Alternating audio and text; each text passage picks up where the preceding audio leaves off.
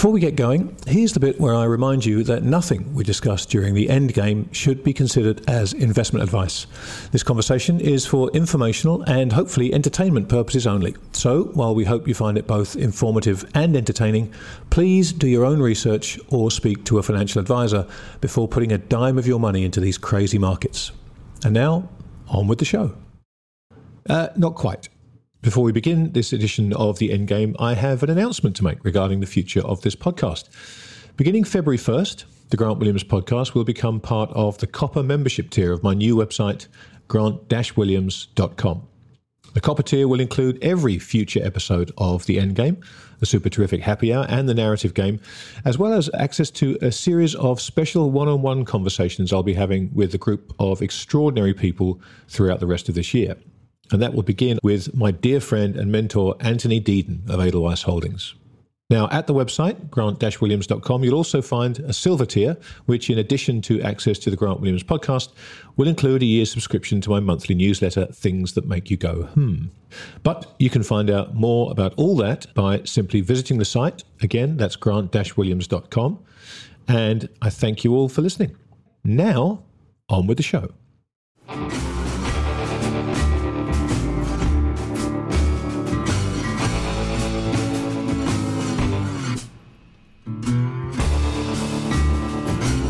Welcome, everybody, to another edition of The Endgame, a very special edition of The Endgame, one that Bill and I have both been extremely excited about having the opportunity to do. And when I may say the name Bill, of course, I'm talking about my co-host, Bill Fleckenstein. Bill, how rude of me not to introduce you first. How are you, mate? That's okay. I won't be offended, Grant. Thank you very much. Now, you are safely down in the desert in California, in the sunshine? Yes. Well, the weather's much nicer than it is in Seattle. Yeah, right. Tennis? You playing tennis? As much as I can, yes. Attaboy. You don't have to wear a mask when you play tennis, I suppose. No, fortunately. Although when they first let the pressure off last year, they wanted everyone to play tennis outside with masks on. But anyway, good. That's another story. Some sense at last. Anyway, well, look, our guest today, as people will have seen, because they'll be tuning in to listen to him, is the one and only Paul Singer, which I think you and I are both equally excited about having the chance to talk to Paul. Yes, and I think that for people that don't know, Paul's records, I think they started Run Money in 77, around there sometime. Yeah. So he's seen a lot and managed their money through a lot of different cycles. And the amazing thing is that they've done it through so many, what normal people would look at as saying complicated topics where there's so many different outcomes, and you have to have really, really tremendous analysis and all that. So I think some people who may be listening may not know of the intellectual and market savvy man and organization that he built that is about to share his information with them or his thoughts with them. And there's a good reason for that.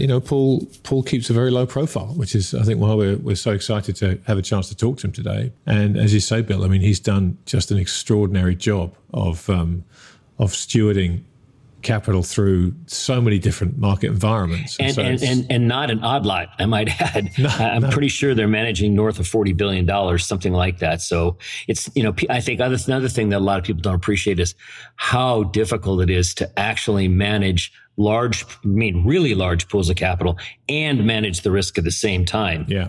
It's mind-numbingly complicated. So, anyway, another reason why I have so much respect for him. Having a chance to pick Paul's brains about how he sees the world today is a great opportunity. So I think we shouldn't waste any more time. You and me blabbing around. We should actually chat to Paul. What do you think? Let's do it. Paul, it's such a great opportunity to speak to you. I mean, Bill and I have been putting this podcast series together called The Endgame. And actually our very first guest, the very first thing they said was, well, of course there is no endgame. And he was absolutely right. What we think we're trying to figure out is what the transition looks like from here to whatever comes next. And I think a big part of that kind of bleeds into the first question, this whole era of central bank money printing, which feels like it may kick into overdrive now. And I think Bill's been looking for some time to understand whether the bond market is ultimately the catalyst for the end of this, or perhaps there's some other crisis looming that everybody's missing. And we've used Japan as the model, but no one seems to be able to give us a sensible breakdown of how Japan might ultimately fall over. So we'd love to kick off by just getting your thoughts on that. I think you just asked like 4 questions in there. Yeah, I do. So why don't you... Let's simplify it into just this era of central bank money printing. How does it end, do you think? And is there a specific catalyst that you're focused on that may be the end of it?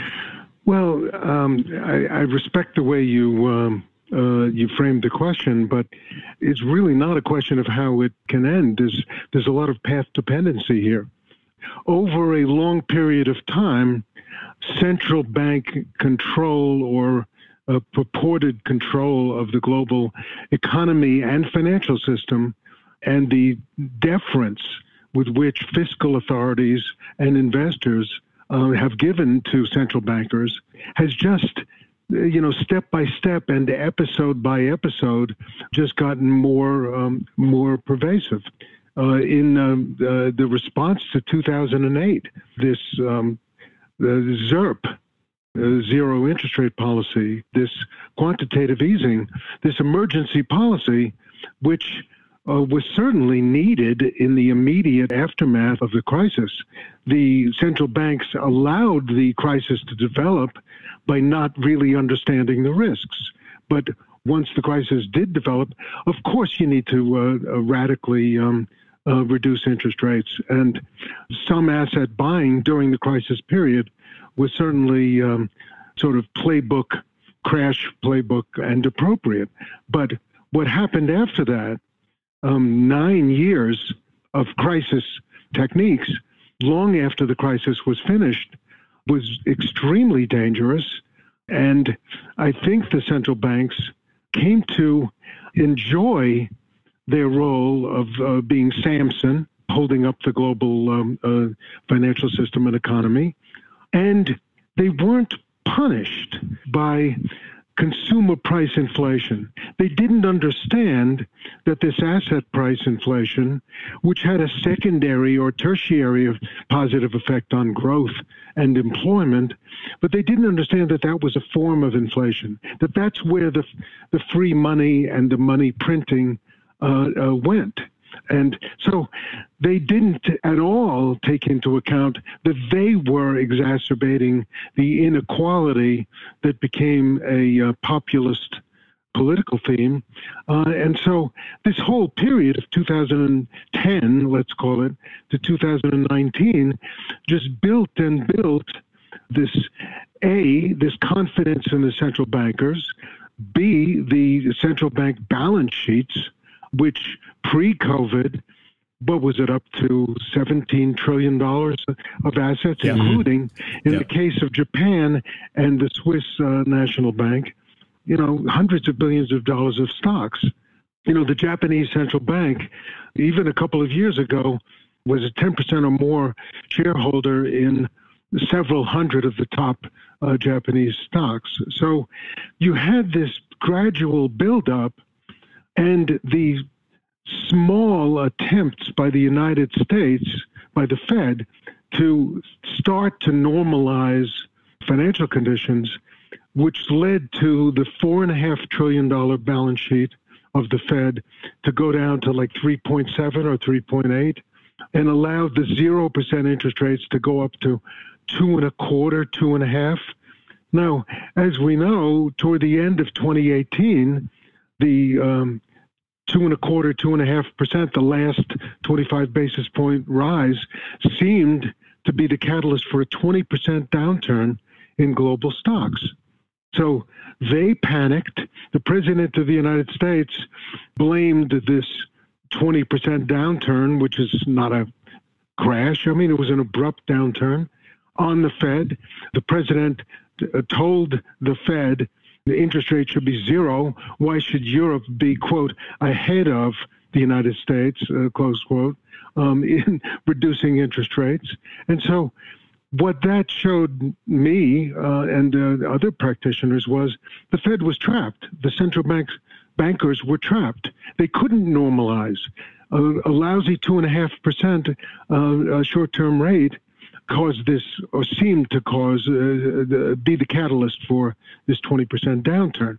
If you fast forward to early 2020, pre-COVID, what you find is everyone was back to zero interest rates or below, everyone meaning the central banks. And again, this, let's call it $17 trillion, still on the central bank balance sheets. I made the point that this was not a good condition to be in pending or in advance of the next adverse market conditions from whatever direction they could come in. So here you have, starting in February, this 36% drawdown in U.S. stock market in a straight line as a result of the developing COVID situation and the policy response. And so all of a sudden, in a very short period of time, the 17 trillion has gone to something like 24, 25 trillion. Spending deficits have gone through the roof. The interest rates basically everywhere, except for China, are zero, the policy rates, zero or below. And what bonds are relying on is some combination of the following. I think there's a very widespread belief on the part of investors that inflation is, as the central banks say it is, really hard to generate. They think, wow, if only we could get to 2%. And it's so dangerous being under 2%. They think it's dangerous. And they think it's so dangerous that they switched from let's get to 2% to let's average 2% over a period of time. Mm-hmm. Now we're getting into the nitty-gritty of the danger here and the problem and what happens next and then next after next. Because let's average 2% when you're coming from under 2% has the following characteristics. Inflation, what period are you averaging? Are you averaging 2 years, 5 years, 10 years of consumer price inflation? Yep. And so when inflation gets to be 2.25 or 2.5 on a couple of or a few monthly readings, or 2.75, do they really mean that they are going to stand by and start congratulating or high-fiving each other because they finally generated the inflation? The reason I'm asking it that way is because how do you distinguish inflation readings of 2.5% annualized or 2.75 or 3? How do you distinguish that as merely creating this arithmetical average, which is completely arbitrary? How do you distinguish that from a situation in which, after 13 years and counting of the most radical policy of the developed world in history, from inflation breaking out? If you look at the inflation of the 1960s and 70s, inflation came in the mid to late 1960s from basically very low levels. They didn't see it coming. They, meaning the policymakers, the central bankers. And when it came, they thought it was temporary and one-off. And one thing leads to another. So we know about the oil embargo of 1973, which took oil prices up 3 or 4 times. So wages, prices, guns and butter, the Great Society, the Vietnam War, and increases in the money supply, all combined. But once inflation lifted off, it just kept on going. And so from 1.5, 2 in 1968, I believe it was something like 3 or 4. Labor unions had more of a more power back then, a lot more power than they do today. We'll talk about tomorrow in a while. But once they generate some inflation, bondholders today and investors and policymakers, I believe, universally believe that it's not the case that inflation, if it pokes above 2 or 2-ish, they don't think that that's an accelerating point or a point of escape velocity. They will think, oh, it's fine, it's great. We've gotten some inflation. We're no longer in danger of inadequate inflation. But because of the radical monetary policy, which has been going on for such a long time, without consumer price lift-off, let's just call it, because of that, I think policymakers and investors don't really have that in their minds as possibilities. And so it's not necessarily the case, in my view, that the financial world and the economic world will respond to the latest burst of radical monetary and fiscal policy the same way as it did from 2010 to 2019. Another way of saying what I just said is I think there's a really good chance, given the determination to spend trillions and trillions more on COVID relief and stimulus, whatever you want to call it, to guarantee, quote unquote, which is ridiculous, these super low interest rates for the next 3 years, and to keep verbally boxing themselves in. I think there's a really good chance of a tremendous surprise, and a surprise in the relatively near future. What would that surprise be? Some combination of actual consumer price inflation bursting out and keeping on going. That would be a stunning development to central bankers. And the reason it would be stunning is because they will be sitting back and watching the first burst of 2.5% and 3% inflation. But if it keeps going, their what I regard as their smug assumptions regarding what's actually radical monetary policy will start to be challenged. And once they realize that their theories, which had no theoretical or empirical basis, by the way, that their theories were wrong or could possibly be wrong, and inflation is not calming down, but wage pressures are coming in for a variety of reasons. Supply chain issues are on the horizon. From just in time, hasn't COVID made a tremendous change in the mentality of governments and corporations? From just in time, isn't it going to start being just in case? Isn't the last 20 years worth of corporate decision-making that says, where's the cheapest, most reliable stuff? Oh, okay, China and 5 other places. That's no longer going to be the sole discussion around the table. It's going to be, okay, what about national security? What about national economic security? What about political policies aimed at bringing supply chains of all kinds of stuff closer to home? Not just, America and America first or whatever, but a generalized global understanding that just in time, let's buy the cheapest and, reliable by the standards of, the new history will be changing. So some combination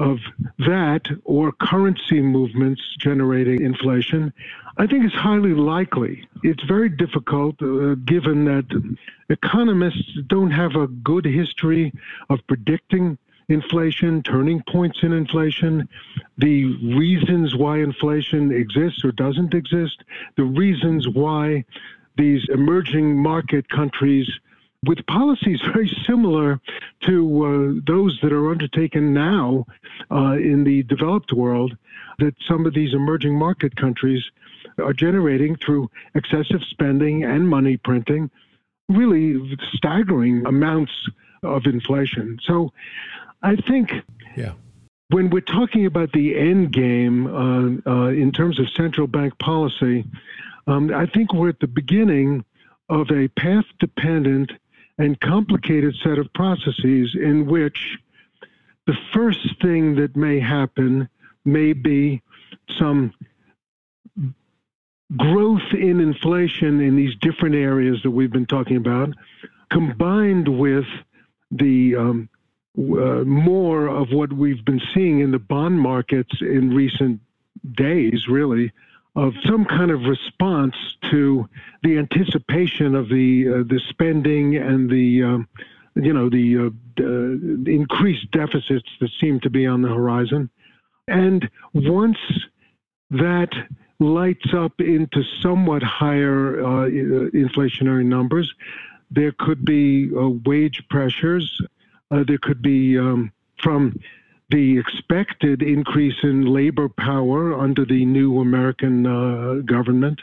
So I think there can be something analogous to the wage price spiral. And all I can say about any attempt to quantify it or date it, I think it's kind of doomed, because it depends what happens after those pressures and those price rises start to happen. For example, I think it's been senseless for people to be continuing to own long-term bonds at these crazy yields.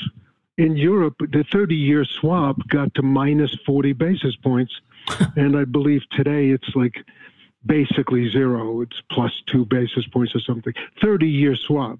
And in America, the 30 years government bond is 1.6% or 1.7%.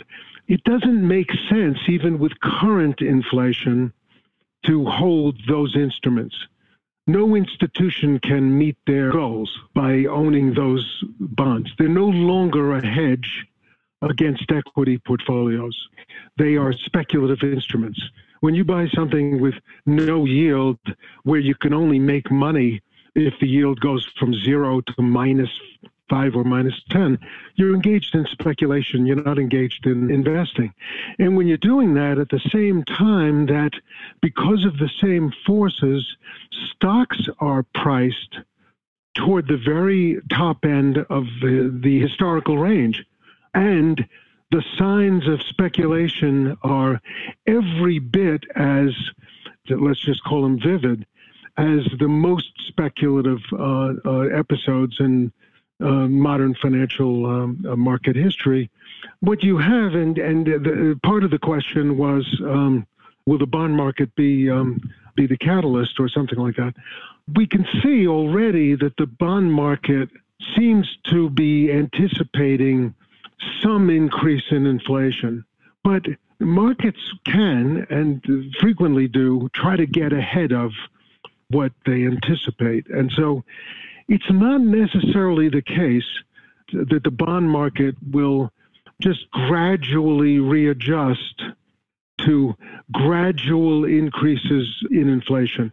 If I'm correct that there's a deep-seated belief, a kind of a rigid belief, that real inflation in the 1970s style is impossible, or really not something that you should really put in your risk matrix, then the realization, if I'm right, that that's incorrect, that actually all of this lavish monetary and fiscal policy is going to likely lead to significant inflation, then bonds could have a very significant and abrupt and intense price readjustment. I'm not talking about the 15%, but a price readjustment to yields of 3 or 4 for the 30-year or the 10-year in America would cause quite a ruckus. Right. Quite a ruckus, including in the stock market, as the stock market realizes perhaps that things have changed, and the Fed is not necessarily going to be protecting every investor, stocks and bonds, against loss. Paul, when you lay that case out, and it seems so logical, and the facts are on your side behind all the argument and bullet points. I'm sort of amazed that with other smart people in the world, why so little credence is given to that, to the consequences of that outcome.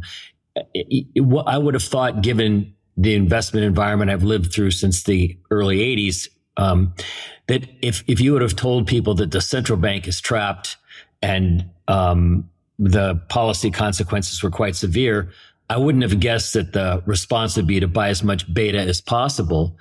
Do you think it's because nothing, quote unquote, bad has happened against the central banks, as you said at the beginning of your answer? Did you think that's what's made people sort of blind to this outcome? Is it just the financial equivalent of muscle memory, or does it even matter to speculate as to why? I think, this is an interesting discussion in a lot of respects, but I think if there's one thing that I would say is the most useful thing I can respond to these in these elements, it's best to think about financial markets as examples of mass human behavior rather than anything scientific or modelable. Because financial markets contain numbers, lots of numbers and prices, and marks to market, everything. It's easy to misunderstand them as actual physical phenomena, and people who are engaged in quantitative trading and investing do seem to make money by some process related to computers spitting out, numbers and orders. But if you think of investing and trading as examples of mass human behavior, then what you said a couple of moments ago is exactly right. It's how were people conditioned? It's not logical to think that 0% interest rates can persist and not result in a crack. It's not logical that people can walk into the office or their computer today and pay an $800 billion enterprise value at 1,000 times, more than 1,000 times earnings, and the earnings are fake anyway. Yeah. But they do it because either others around them are doing it, or because they think, and basically they're wrong about this, that they will be able to get out before the others get out, or some combination of those things. So I gave up. I've been investing for a long time, like yourself, and I gave up a long time ago trying to base my investment management activities on the concept that markets and investors and traders are rational, because people try to be rational. People think that they're rational, but quite frequently they're not. And there's hardly a better example of that today than cryptocurrencies. To tell me that something that's constructed as a computer program where you engage in some process of sitting there in front of your computer, and after some period of time and the expenditure of a bunch of electricity, a message appears on your screen that you've actually created something. That's ridiculous. It's nothing. Gold is not nothing. Gold is something. Gold has uses. Gold is hard. You'll hurt your teeth if you bite a gold coin.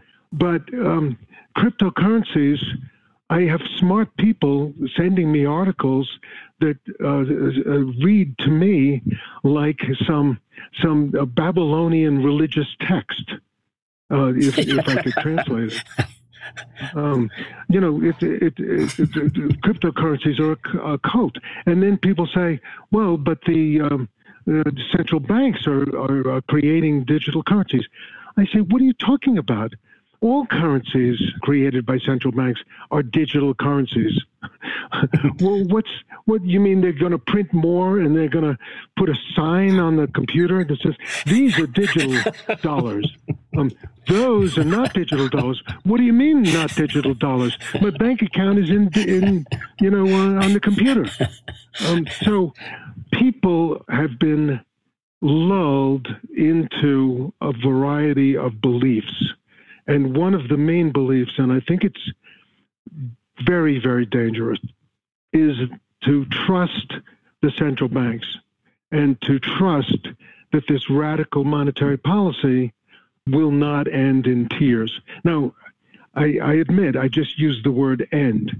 And previously I said there's no end. It's just path dependent, and this leads to that and that leads to the other. Right. I have a hard time thinking about what happens when inflation gets rolling. I would recommend to anyone listening to this podcast to do some reading about the great inflations of the last 100 years.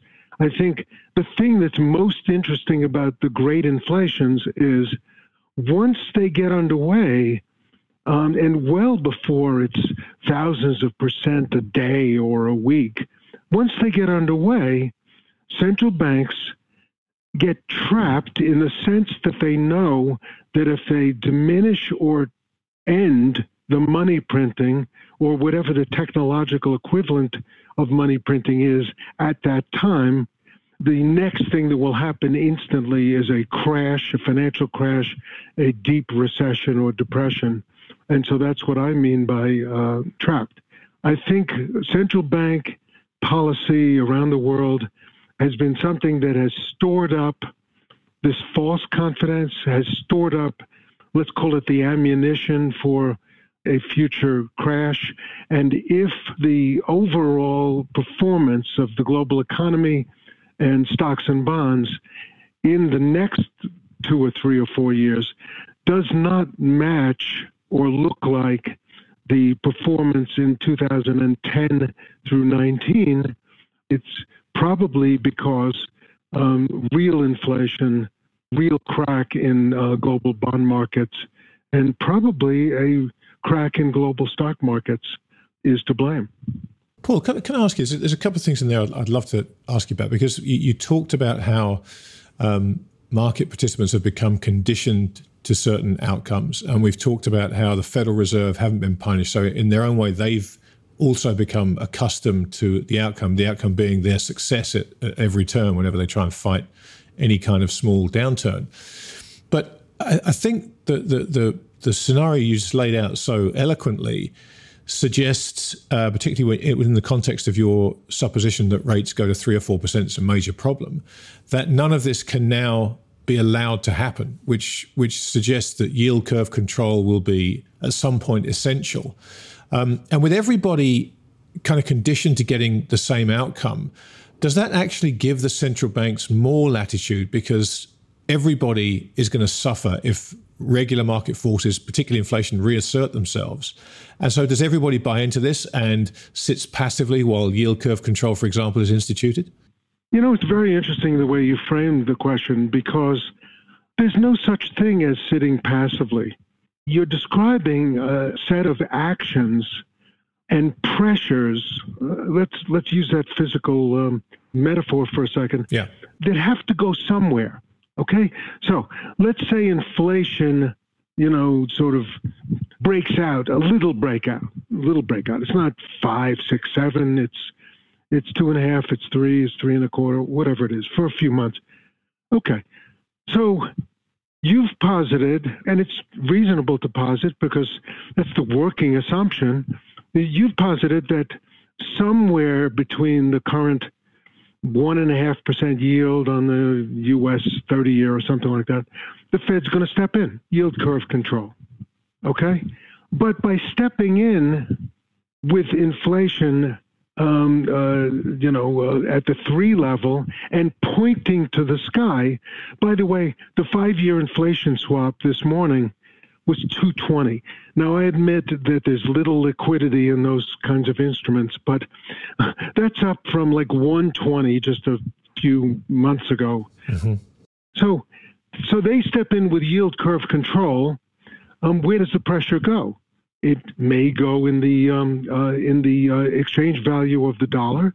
The dollar may fall, or if it's a simultaneous set of actions by the major central banks of the world, the major currencies may fall against gold, silver, commodities, real estate.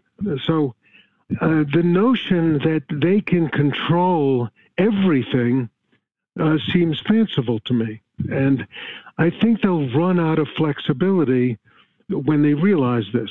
That's why I framed the 2010s, 2009, 10 to 2019, as this period that they got away with something. They engaged in something experimental and radical, right. And it only had good effects. It held things up. You didn't need the legislatures creating excellent, intelligent, pro-growth policies because the central banks did it all. Well, now you have these extra elements. There's no shyness. There's no austerity that's going to happen anywhere in the world, in the developed world. Right. So you've got the spending. You've got this insane modern monetary theory, which basically says, well, yeah, there's this inflation thing, and that's sort of a control, or not a control, a guardrail. You don't want to cause inflation. But if you print your own currency, you don't have to worry about taxes. You don't have to worry about deficits. You don't have to worry about default. You can spend whatever you want. Now, I think that's the road to perdition. I just think that's the road to destruction. And the destruction would come if inflation really lit up. It's very interesting that the markets seem to think that inflation and a bad economy are sort of incompatible. It's really not true. Mm-hmm. And that many of the great inflations are at a time when there's economic dysfunction, malfunction, underperformance, which is attempted to be overcome by the spending and the money printing. So on the face of it, that's where the developed world is headed now. Paul, when you talk about your framework for looking at financial markets as being more sort of psychology and emotion as opposed to math problems, if I can restate it that way, and you talk about how once inflation gets started, how difficult it is to stop. And I can remember that from the 70s as well. Does the psychological component matter in the getting started of it? Or do you think it has to kind of get started before psychology starts to really change? I mean, people are so ingrained to think that all of this works, and they've got all the rationalizations worked out as to why inflation can't possibly get started, even given the policies that are being pursued. I was just kind of curious if after you noted the unpredictability of how it kind of gets going, how crucial is psychology in terms of psychology changing at the start of the process, if that's a fair way to think about it? It's the ball game. It's the whole ball of wax.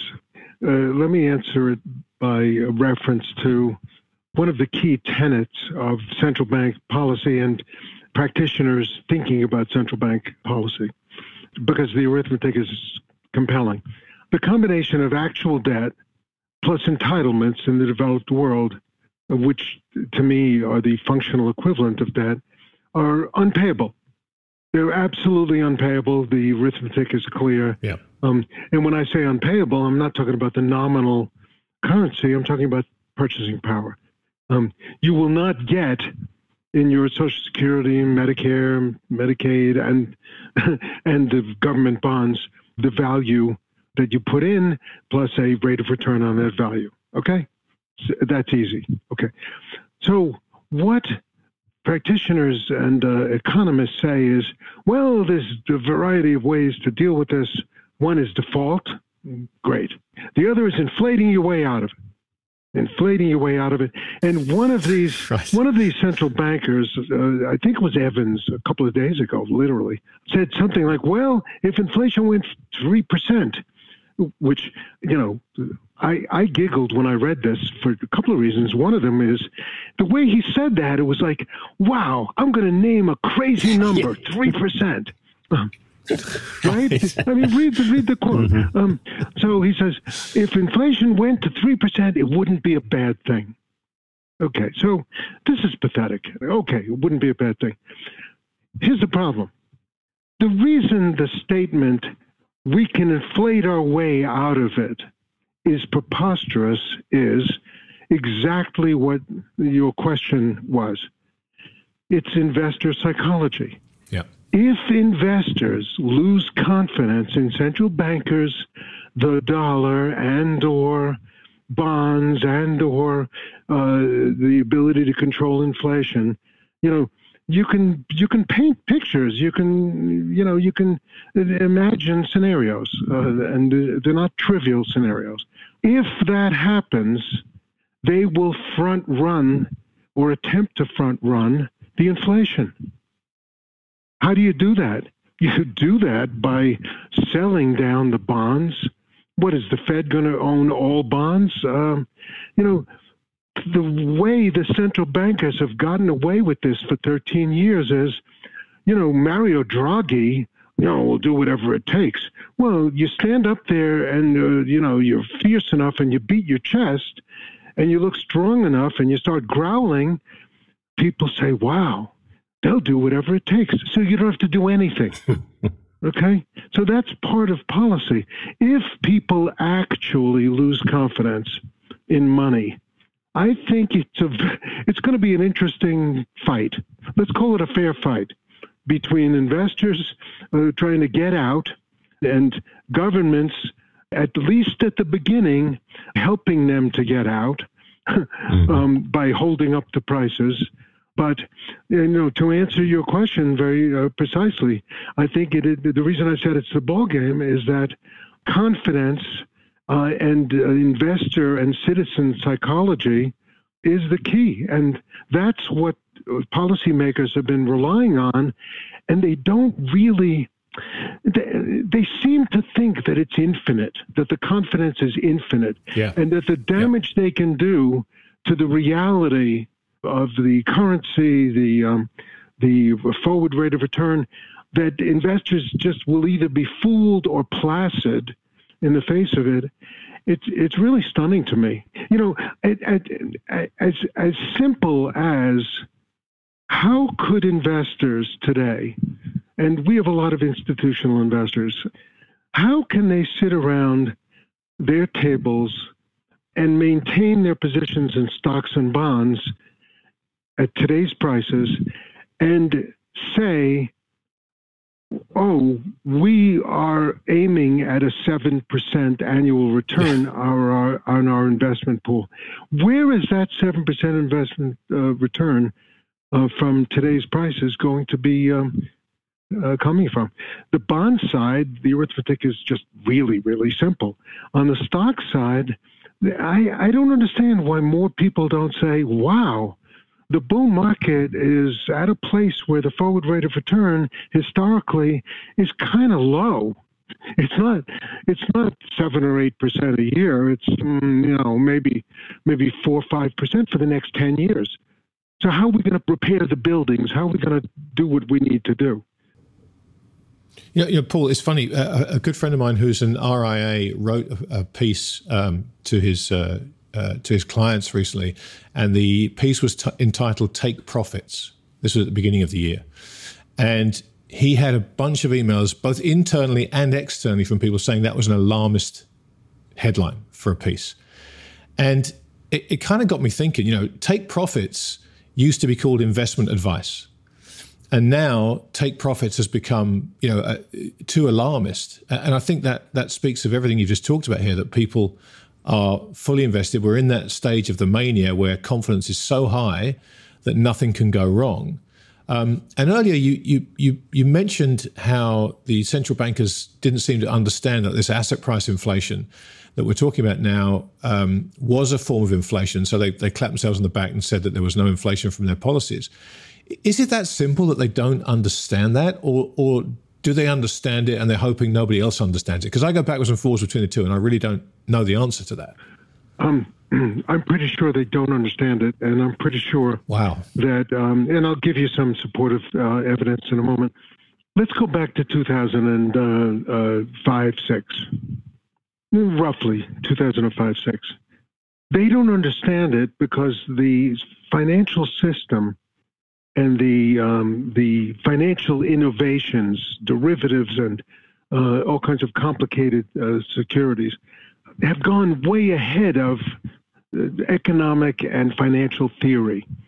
There are no models and real experience to understand what happens when from zero in 1970 or 75, that $1,000 trillion notional of a variety of different kinds of derivatives have erupted in like 40 or 45 or 50 years. And so I said I'd offer some evidence. As you may know, you can obtain the minutes of Fed meetings, all Fed meetings, going back years. And so people have published some of what went on in Fed meetings in 2005, 6, 7, and what you can see clearly, because now we can see it in hindsight, but what you can see clearly is they had no idea of what CDOs, CDO squareds, subprime CDOs, that tying together of people in these tight webs of derivatives, where the triple B tranches of mortgage securitizations were used, particular tranches were used dozens and dozens of times to construct securitizations and securitizations of securitizations, where the triple B was magically, because it was married to 50 triple Bs from different pools, magically turned into 85% triple A. The central bankers had no idea what was going on the ground in the financial system, on the structuring desks. And by the way, neither did, as we now know, and we knew back then, but anyone can know it now, the risk departments of the major financial institutions of the world didn't have a clue either. And so the answer is that the complexity of the financial system went way beyond and is way beyond the understanding of central bankers, and they're just playing at thinking of this area as a science. It has elements of science, but they don't understand why markets can go down 20% and up 25% in like 2 months. That's December 2018. Down 36% in a straight line, up 67% in a straight line. That's February, March 2020, and the rest of 2020. And so you need some kind of explanation of why correlation and herding is clearly, in recent years, more powerful, more abrupt, more intense than in the past. And to me, the answer is derivatives, same think, group think. And, when people change their minds in one direction or another, there's just so much tightness, both in the structures in their portfolios, in the leverage in the system, both overt leverage and through the derivatives markets. And I think central bankers, they don't even know how to catch up. Paul, something obviously you have a great amount of experience in is distressed sovereign debt. And yet here we find ourselves in a world where 3-year Greek bonds have a negative yield. And I kind of go backwards and forwards with whether this is the end of an entire business model, or it's one of the greatest opportunities of a lifetime for someone like you. How do you kind of look at that world and weigh it up? Well, I'm not going to answer the question just with reference to sovereign debt. Sure. The yield on Greek sovereign debt or Italian sovereign debt or any other sovereign debt is subject to a lot of forces. Yeah. Including the consolidation, let's call it, or attempted consolidation of euro. But I think the more interesting part of the question to me is what do you do with deep valuation aberrations? And I think in this environment, it's very, very hard. We've had in-house spirited discussions, let's just call it, about European yields. And I'm not talking about Greece. I'm talking about the euro swap or bunds, or can we declare zero yield for a 30-year euro swap, a currency that some consider potentially a junk currency? Can we declare that an extreme? And can we trade it? Well, as I said a while ago, here it is at 0 or +2 today basis points for a 30-year swap. It's quite a thing to do with your money. And at one point, at the bottom, I don't know, a year ago or something, it was -40. -40 basis points for 30 years. I mean, wow.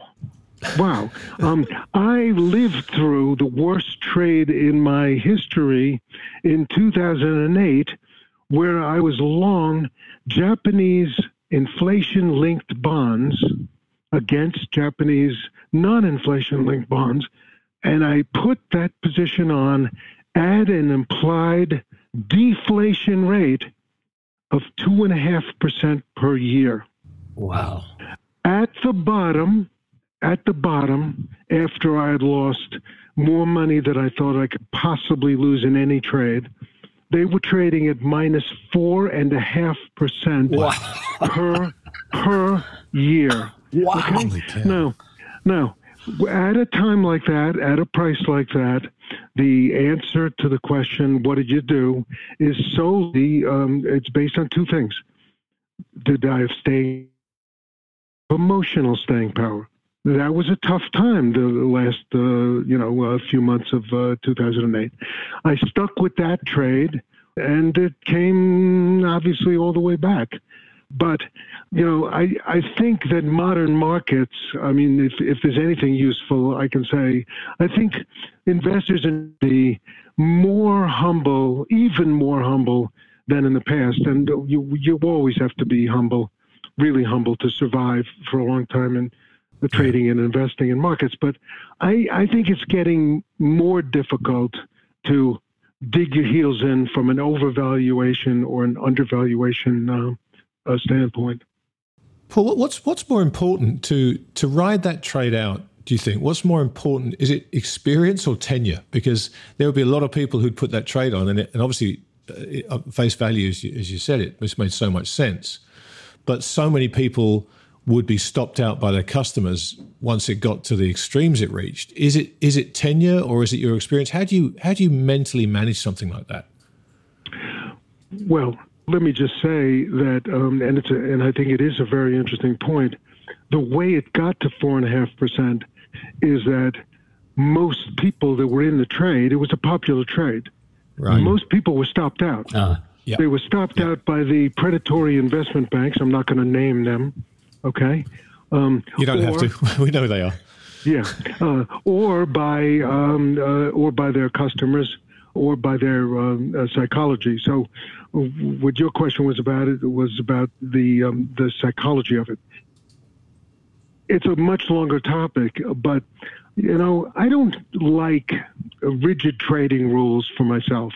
Flexibility versus rigidity, let's call it, have to be individually assessed. There are times when you make a mistake, you think it's a mistake, or it might be a mistake, you got to get out. And there's no magic to the difference between that and it may be a mistake, but I don't think it's a mistake, and I'm going to stick with it. Yeah. And sometimes you're right and sometimes you're wrong, but I can't think of magic rules. Guys, I'm unfortunately going to have to bail. Do you have enough here? Yeah, I think we sure do, Paul. I mean, all your points were so spectacular. I'm sure you could add lots more, but I think that was really great. Yeah, we're grateful for the time you've given us, Paul. Thank you so much. It's hugely appreciated. Thanks so much, guys. This was fun, and I hope it was useful. Take care.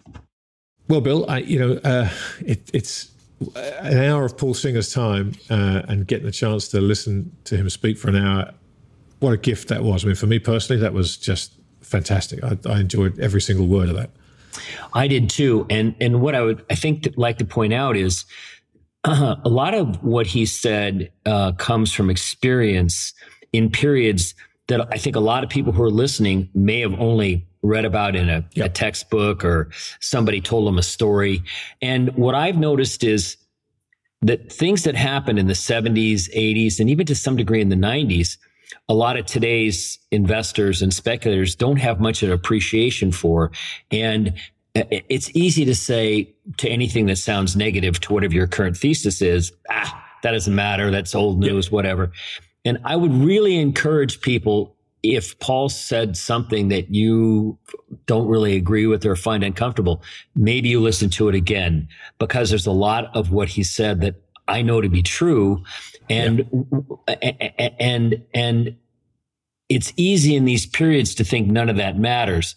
But when he sketched out the case for how the walls are kind of closing in on the central banks and people that are partying because of them, I mean, the walls are closing in all around. Now, we don't know how much farther they have to go to matter. And, but I think there was so much that could be useful and help people avoid what bad outcomes that might be coming our way down the road.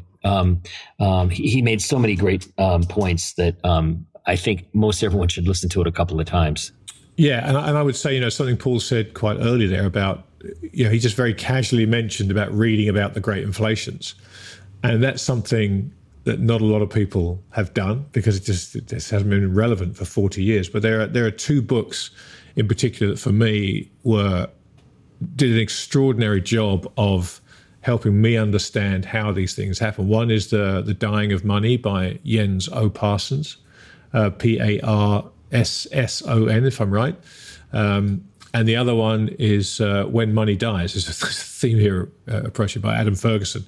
And each of those just does an extraordinary job of explaining what happens during great inflations, what starts them, how the mindset changes, and the actual manifestation of that loss of confidence that Paul talked about. And both of them, as I say, do a fabulous job of. They read like thrillers in many cases, but they're very real, and they're very important to understand just how these things can happen.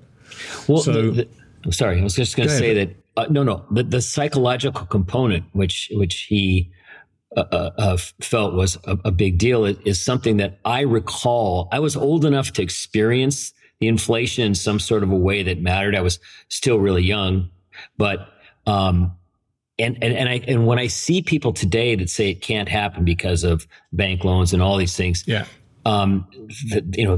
things, that has been true, but the psychological component is such a big variable. I think that people, because it's hard to model that, right? You can't tease that out of the data. If you were there, you know what it was. And I think that's maybe the most important point that he made, that when that starts to shift and when people lose confidence and psychology starts to shift, it takes draconian measures to get it back. And it took 20% interest rates in and also it flips so quickly as well. Once that confidence goes, once the mindset shifts, it's too late. If you miss the shift in mindset, you're too late. Because what do?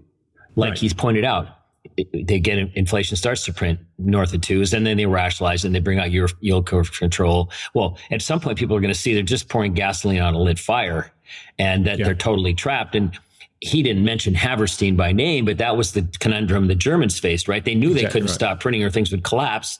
And so they were caught and they took the easier path, what they thought was the easier path, but it turned out to be the much more disastrous path. So the road ahead is the thing that frightened me the most, I think, about what Paul said is his belief that the central bankers don't understand that the asset price inflation. When I did the research for my book, Yeah. I was only able to get the minutes because I should know this, but it's either a 5-year or 7-year lag. I want to say one, it's the opposite. It's the other one. Yeah. But anyway, it doesn't matter. So when I was doing the research on my book in late 2007, I think I couldn't get minutes much past about 2000. So I knew for a fact, and I have quotes in the book about what they said. I'll never forget. There was one meeting where Mike Prell, who was slightly skeptical, talks about, this is like the South Sea bubble. I think it was Red Hat that went public. I don't remember which one. Yeah. And nobody said a word. So after reading those, I knew they didn't understand anything. And I haven't gone back to read from the real estate bubble period, but he just told us, and it doesn't surprise me. So I've felt since, I don't know, for the last 15 years that they had no idea. If they had any idea, they could not pursue these policies. The only way you can pursue them is if you don't think anything bad can happen because of them, or you think you can stop anything bad immediately. Like they talk about stopping inflation, raising rates. Well, they're already trapped. They couldn't exit QE. They think they're really going to be able to fight the inflation that they want once it gets rolling? Of course not. But it's this idea. See, I understand why they would just ignore the fact that they're creating what they're creating because it's too painful to stop it and turn the other way. I get that, but if they really don't understand, if they can't join this incredibly short series of dots, not just to asset price inflation, but to wealth inequality, if they genuinely don't understand these things, that terrifies me. I just figured they were being disingenuous because they have to be at this point because they can't admit this stuff. But no, you give them too much credit. You give them too much credit, I'm sorry to say. Wow. And all one has to do is spend some time with those, with the actual transcripts. It's all in there. You read them and you'll learn the personalities of different people and you'll just see how epically clueless they are. And it is scary. And if you take his conversation, go read some of those minutes, come to the conclusion that they don't know what they're doing, it's even scarier. What's amazing to me is there's a lot of smart guys on Wall Street that understand what Paul said and know the Fed doesn't know what it's doing. I know there's a lot of people that don't know that. What I can't understand why there's not more skepticism. Maybe it's sort of like the functional equivalent of social media today. You stand up and say anything too negative, they try to cancel you. So I think it's Stockholm syndrome, right? Yeah. Your career and your bonus depends on them being right. So perhaps it's that simple. But anyway, all right. Well, listen. All that remains is to thank you for listening. Thank you for that. Please, if you get a moment, take a second to rate and review us on the iTunes store. That really helps. You can follow Fleck on Twitter, should you wish to do so. You'll find him at FleckCap, right? Yes, sir. Yes, sir. And you can find me at TTMYGH. That's all for now. We'll be back with another Endgame. Who knows when, but soon. Thanks for listening.